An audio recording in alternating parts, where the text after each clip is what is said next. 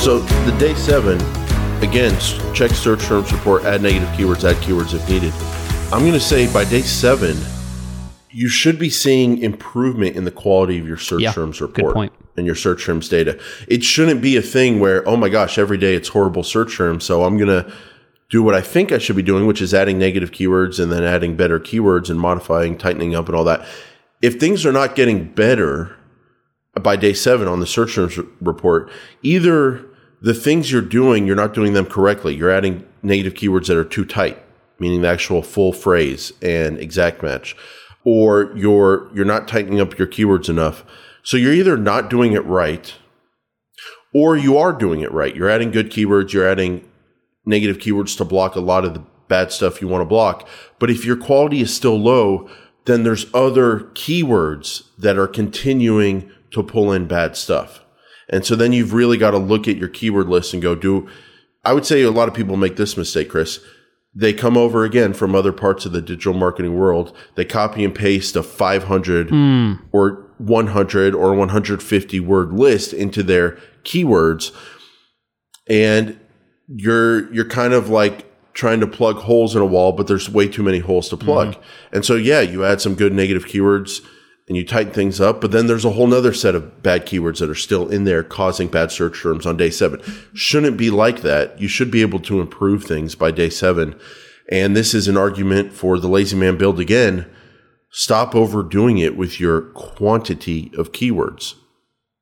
The fewer keywords you have, the easier it is to spot problems. Isn't that a valid point? I think that is a great point to make here at day 7, because when we go through these 3 things again, check search terms, check negative keywords, check keywords, or add additional keywords if needed, this should become less and less of an issue. And if you should see more and more quality. You should be seeing changes. So this becomes less, and then it, moving on to week 2, week 3, week 4, this may be just a weekly thing where you check and adjust things. So great point. I think that's great. That.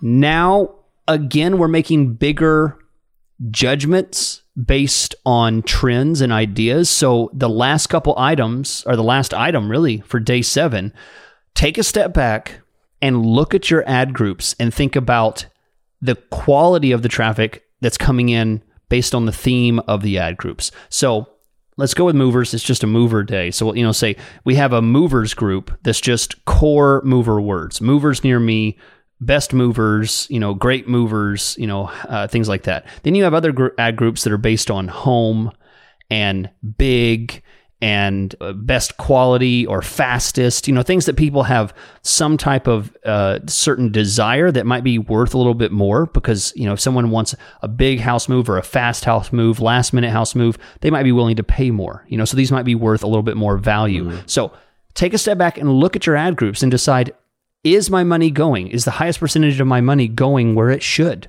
Maybe I should adjust bids if needed, pause some keywords if needed, to slow some of the trend on the less qualified traffic that's coming in. Would you agree? I would, but I just want to caution everyone again. Day 7 is still day 7. That's true. It's very early. Yeah. So I like that we focus so much on search terms and negative keywords and new keyword and adding better keywords or modifying them to make them better. To me, that's where the focus is on the first week and even the first month and a little past the first month. My point is, take the pressure off. There's no need to set up and get set up the perfect Google Ads account in the first week. It's not doable. And there's no need to get perfect results.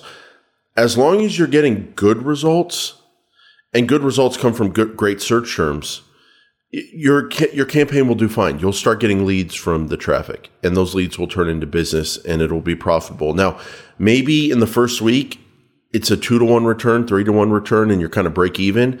And maybe you want to get to a 4 or 5-to-1 return or even more over time.